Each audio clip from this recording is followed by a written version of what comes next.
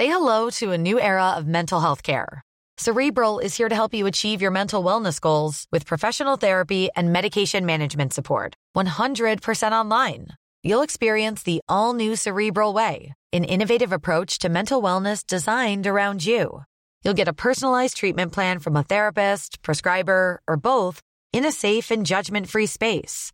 Your Cerebral therapist or prescriber will outline a customized plan with clear milestones along the way, so you can get to feeling your best. With Cerebral, you're not alone in your mental health journey. We're here to empower you to live a fulfilling life. So take that first step towards a brighter future and sign up today at Cerebral.com/podcast and use code ACAST to get 15% off your first month. Offer only valid on monthly plans. Other exclusions may apply. Offer ends July 31st, 2024. See site for details. Quality sleep is essential for boosting energy, recovery, and well-being. So take your sleep to the next level with Sleep Number. With a Sleep Number smart bed, you can individualize your comfort level and enjoy a better sleep night after night. J.D. Power ranks Sleep Number number one in customer satisfaction with mattresses purchased in-store. And now the Queen Sleep Number C4 smart bed is only $1,599, a saving of $300, only for a limited time. For J.D. Power 2023 award information, visit jdpower.com/awards. Only at Sleep Number stores or sleepnumber.com. A lot can happen in 3 years, like a chatbot may be your new best friend. But what won't change? Needing health insurance. United Healthcare Tri-Term Medical Plans, underwritten by Golden Rule Insurance Company, offer flexible, budget-friendly coverage that lasts nearly 3 years in some states. Learn more at uh1.com. Quality sleep is essential for boosting energy, recovery, and well-being. So take your sleep to the next level with Sleep Number. With a Sleep Number smart bed, you can individualize your comfort level and enjoy a better sleep night after night. J.D. Power ranks Sleep Number number one in customer satisfaction with mattresses purchased in-store. And now the Queen Sleep Number C4 smart bed is only $1,599, a saving of $300, only for a limited time. For J.D. Power 2023 award information, visit jdpower.com/awards. Only at Sleep Number stores or sleepnumber.com.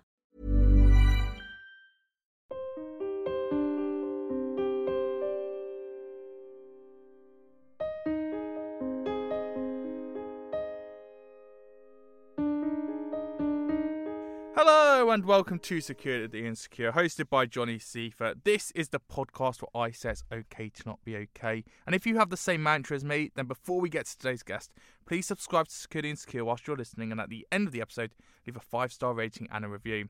Now let me tell you about my guest today.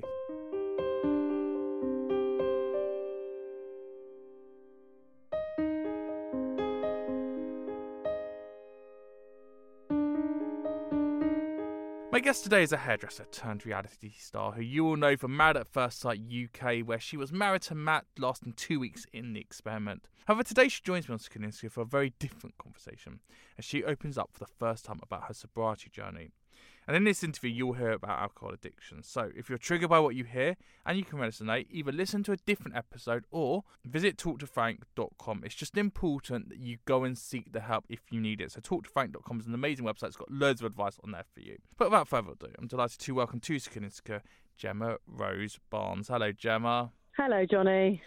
Well, how are you feeling right now? Yeah, really good, really positive. Thank you for asking me to come and speak to you today. Well, also, after the year you've had, obviously doing Married at First Sight and then everything that happened afterwards, I was a bit worried about you because you've been through so much in the past year of filming the show, everything that you went to on the show, then the reaction from the audience to the show, and then obviously now this has come out. There's a lot for you to kind of compartmentalise and just come up to breathe. Of course. No, I completely agree. And I do think when I sort of think back about it all, my drinking definitely did not contribute towards any healthy state of mind or help maintain some sort of positivity in my mental health. Well, let's go back to the beginning, Gemma. Let's go back to your childhood so we can really understand the shoes that you've walked in and understand the journey you've been on. What was your childhood like? It was a different time in the 90s and the early noughties, you know. It didn't become illegal for parents to hit their children until I was about 7 or 8. I can remember that conversation being had and being told by your parents to make sure hit her where they can't see it. It was just a completely different time and age. And that was very much, we were expected as children to do a lot of housework, whilst other children would be playing outside. And it wasn't a nice time. Unfortunately, my mother didn't bond with her children, as she told me when I got older. And now I can sympathise and understand that she was under a lot of pressure. And I just feel very blessed that I love my children so much. What did that do to you? Because obviously there's the compensation side of you're going to give your kids extra love, but what did that do to you growing up mentally, that fact that your mother wasn't so attached to you and yet that was the one person you were looking to for almost acceptance? I think it made me need love and affection. I think it made me crave, possibly in the wrong places, crave that affection and that want from somebody else, because I never had it from a parent figure or from anyone growing up. I can remember my mother saying, all she ever wants is a hug, and I can really remember that. It really resonates with me. That was all I ever wanted. I just wanted to have that affection and not feel like an inconvenience. So then what happens when you get to school and you're teenagers? How did the Gemma of wanting that need, wanting that hug change as a person, as you're around guys and just around your peers who you were being able to look at and go, well, I can see you're from a loving home and I can see you're from a loving home, and yet I don't feel that love that you've all got? I think I was always a little bit jealous of other children, because it's quite easy to be materialistic as a child and notice those things that other people have got, like, her mum's bought her that new animal bag or something, and that was the trend when I was a teenager, and save my birthday vouchers and go and buy it, and then the new one would come out, and we didn't have luxuries like that. But I just felt like, their mum must really love them to have taken them shopping to get it. I could just imagine that their mum took them out and did nice things with them, and we just didn't have that. Believe it or not, I was actually a very quiet, shy child in school. I was actually very withdrawn from social settings and being around people, and it sort of, obviously that changed as I got older and I grew confidence as being a hairdresser, which is obviously a very talkative job, and you learn a lot about people. Just definitely seeing other children and hearing about the things that they did on the weekends with their mums and dads, not having a mother that was present myself, it was difficult to comprehend. So where does the alcohol come into it? I think alcohol for me was always a weekend thing, a binge drink here and there, and you didn't really suffer from hangovers. It was the culture to sort of pre-drink and drink all day and go out all night. And I think as you get older and you start to have difficult times, you think about those easy times, pre-children perhaps and pre-problems. You just want to go back to that mental place. So you start partying probably older than you should, and it becomes more of a toxic environment, which is what it definitely became for me. I think when your life becomes unmanageable and chaotic, you're drinking too much. It's difficult to say, because if I was to label it, it's almost like someone else would think, well, I'm only drinking half a bottle of wine every night. But I did think I had a problem until I heard that. And that's like the problem with addiction. We lie to ourselves, and we can tell ourselves that, well, my addiction isn't as bad as yours, so I'm not as addicted. I'm not a problem. So I was drinking a lot, and it wasn't healthy, and it was becoming like not today, and then every evening I was drinking like a bottle or two of wine. But you just can't judge someone's consumption on how much that's affecting them mentally, because some people have a fantastic relationship with alcohol and they drink a lot. That's fantastic if that works for you, but it doesn't work for me, and it doesn't work for many others. So what happened? You're going about your day, and we'll come to obviously the triggers of it, but the effects were that every day you were having a bottle or two of wine every evening. And yet you're having to pay for those bottles of wine. So obviously you're having to go out and get them. And that's not a bottle of water. And yet mentally it's, I need that bottle of wine. It's not a want, it's a need. I suppose you convince yourself that it's a want. It doesn't really cross your mind until it does become something that's affecting your life. I think for me, the problem with alcohol is it's so sociably acceptable. It's in every single shop. There's offers constantly for very big bottles of spirit, and no one would batter an eyelid if you went and bought that. There's no one saying alcohol's a drug, and alcohol is a drug. It's such a taboo subject, because no matter how many people say they have a problem, and if you don't, that's fantastic. I'm allergic to that lifestyle. And there are other people that also are, that they're around people that go, oh, don't be a wimp, have another drink, or, there's no other addiction where you have to explain why you don't do it. And with alcohol, you have to explain, you have to defend yourself why you don't drink. How are you finding that lifestyle now, being around alcohol? Obviously, you're in the showbiz world now as a reality star. There's always alcohol in all these places, and yet you're saying no to it. And even if you do want it, it's not good for you. And so you're having to almost have that argument with yourself each time of, do I do it, do I not do it?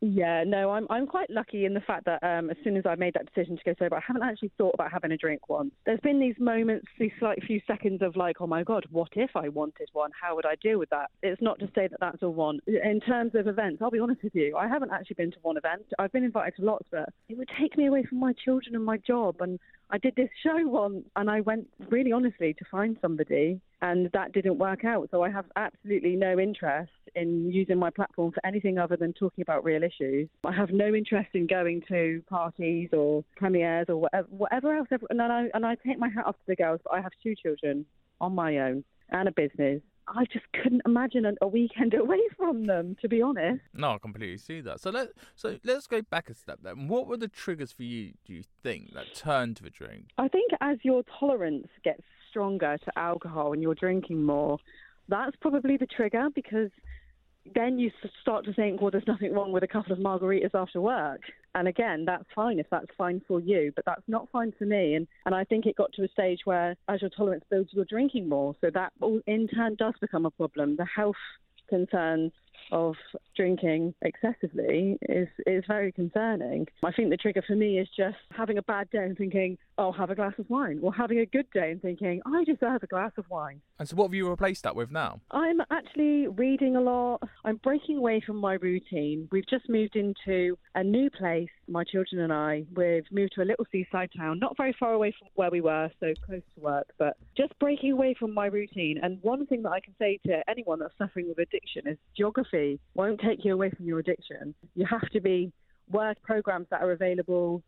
Anyone can search 12-step program and find anything near them, whether that be online or in person. Yeah, working those steps and changing my mindset and finding different powers, which for me is being in nature, reading, art and music, and just concentrating on those things that make me happy. It's just working on yourself and getting to the deep, cold reasons of why you are the way you are. I spoke to the psychiatrists on Married at First Sight when I was being interviewed, and I was interviewed for 6 months, so I was cast 6 months before my wedding. I was one of the first people chosen, and we went through this whole process and with these counsellors and psychiatrists, and she said, you're suffering from trauma from your childhood. And I said, do you think that this is a good option for me, doing this show?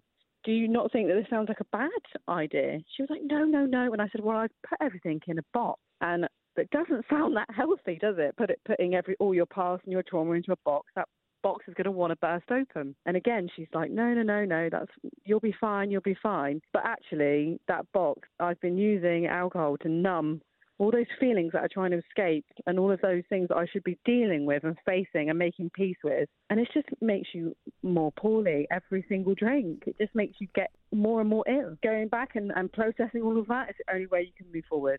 And have you spoken to your mum since and said to her, like, look, now that I'm a grown mother and I've got kids and I know what happened, this is what I've gone through, these are the traumas I've gone through. I just want to tell you, daughter to mum, how you actually made me feel at that time. So something I learned myself through reading and psychology is that closure does not come from an apology. Closure will not come from her recognising how she made me feel. Closure comes from you going, okay, it happened and I'm not going to let it affect me for the rest of my life, and also trying to understand the reasons why she is the way that she is. And she had her own trauma, and it's not right to turn that onto children, but I can at least try and change that with me and make sure that my children or grandchildren don't suffer. Well, that's also the most important thing as well, isn't it? That you're only in control of yourself. You can't control how others are. Yeah, exactly. That's exactly true. The reason I got into this situation in the first place and this illness is because my first mistake was thinking I couldn't put it down or that I could brush the past under the carpet. And although it's been difficult and it's going to be, this is going to be a lifelong recovery. This isn't go sober for 6 months and then have another drink and change your tolerance. This is you are allergic to alcohol because it affects you so deeply. I just want to be well and I want to be better. And the only people that can really comprehend how you feel are other addicts. Well, this is it. And this is why it's important with podcasts like mine and books, etc., is that not everyone will know someone going through it and be able to know what advice to give. So if you could give one piece of advice to those listening who don't know someone who's going through it, and then they come across someone who goes, yes, I'm in recovery. Because like you said, it's something that you'll always be in. And I had a conversation with someone a couple of weeks ago who's been in recovery for 13 years. And it is that thing of, well, how do you relate to them when it's such an obscure idea that you go to this program each week and you're focusing on yourself? So what advice would you give to someone who wants to just understand what it's like for you to be in recovery?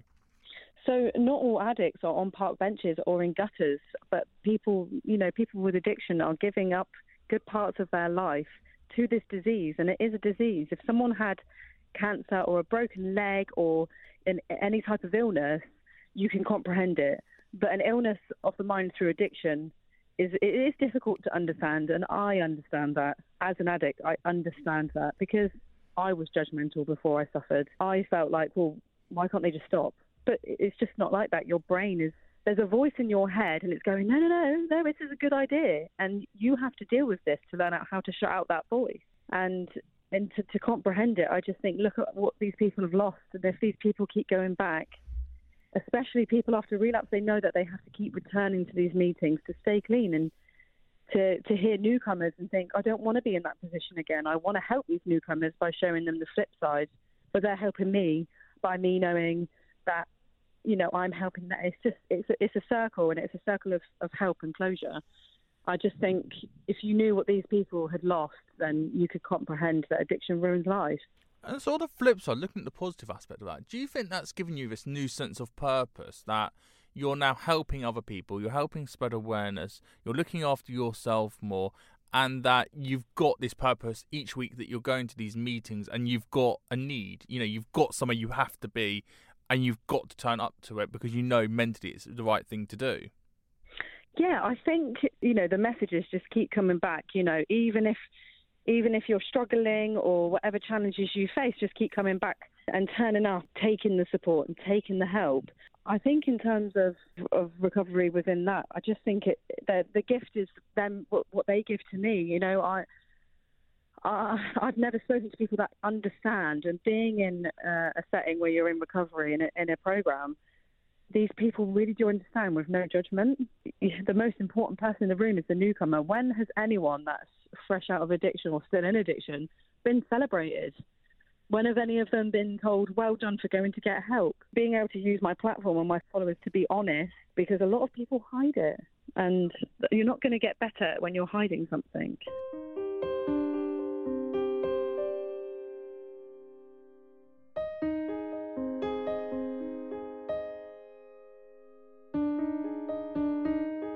Well, on Instagram, it's Real Life of Gemma Rose if you want to check Gemma's incredible inspirational page out. And if you need more advice on what Gemma's spoken about, talktofrank.com is the place to go. And thank you. Thank you for listening to Screenings Good. Thank you to Gemma for opening up about her sobriety journey and giving an insight as to what it is like to be an addict but go through that recovery process. So talktofrank.com if you want more information. You've been listening to Screenings Good with me, Johnny. So if you like Married at First Sight, that Gemma was incredible on, absolutely incredible for those 2 weeks. Sophie Brown from her series, Amy Christophers from the series before, along with Charlene Douglas and Paul C. Brunson are on past episodes of Canadian Kiss. Go and check them out now. And if you enjoyed today's episode, the first thing I need you to do, if you're listening on Apple iTunes, click that add button at the top, and on Spotify, click the add follow button, and then go down, leave a 5-star rating and a review. It's so important, as Gemma keeps saying, it's spreading awareness.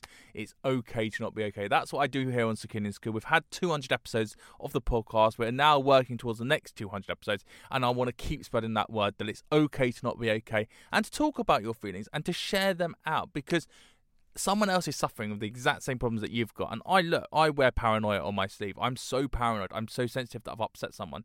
And so why not talk about it? Because normally you've got 99 thoughts in your head and only one of them is actually true. That's how our heads work. That's why we need to keep working on our mental health. I'm Johnny Seifert. Thank you so much for listening to Secure and Insecure. Until next time, thank you and goodbye.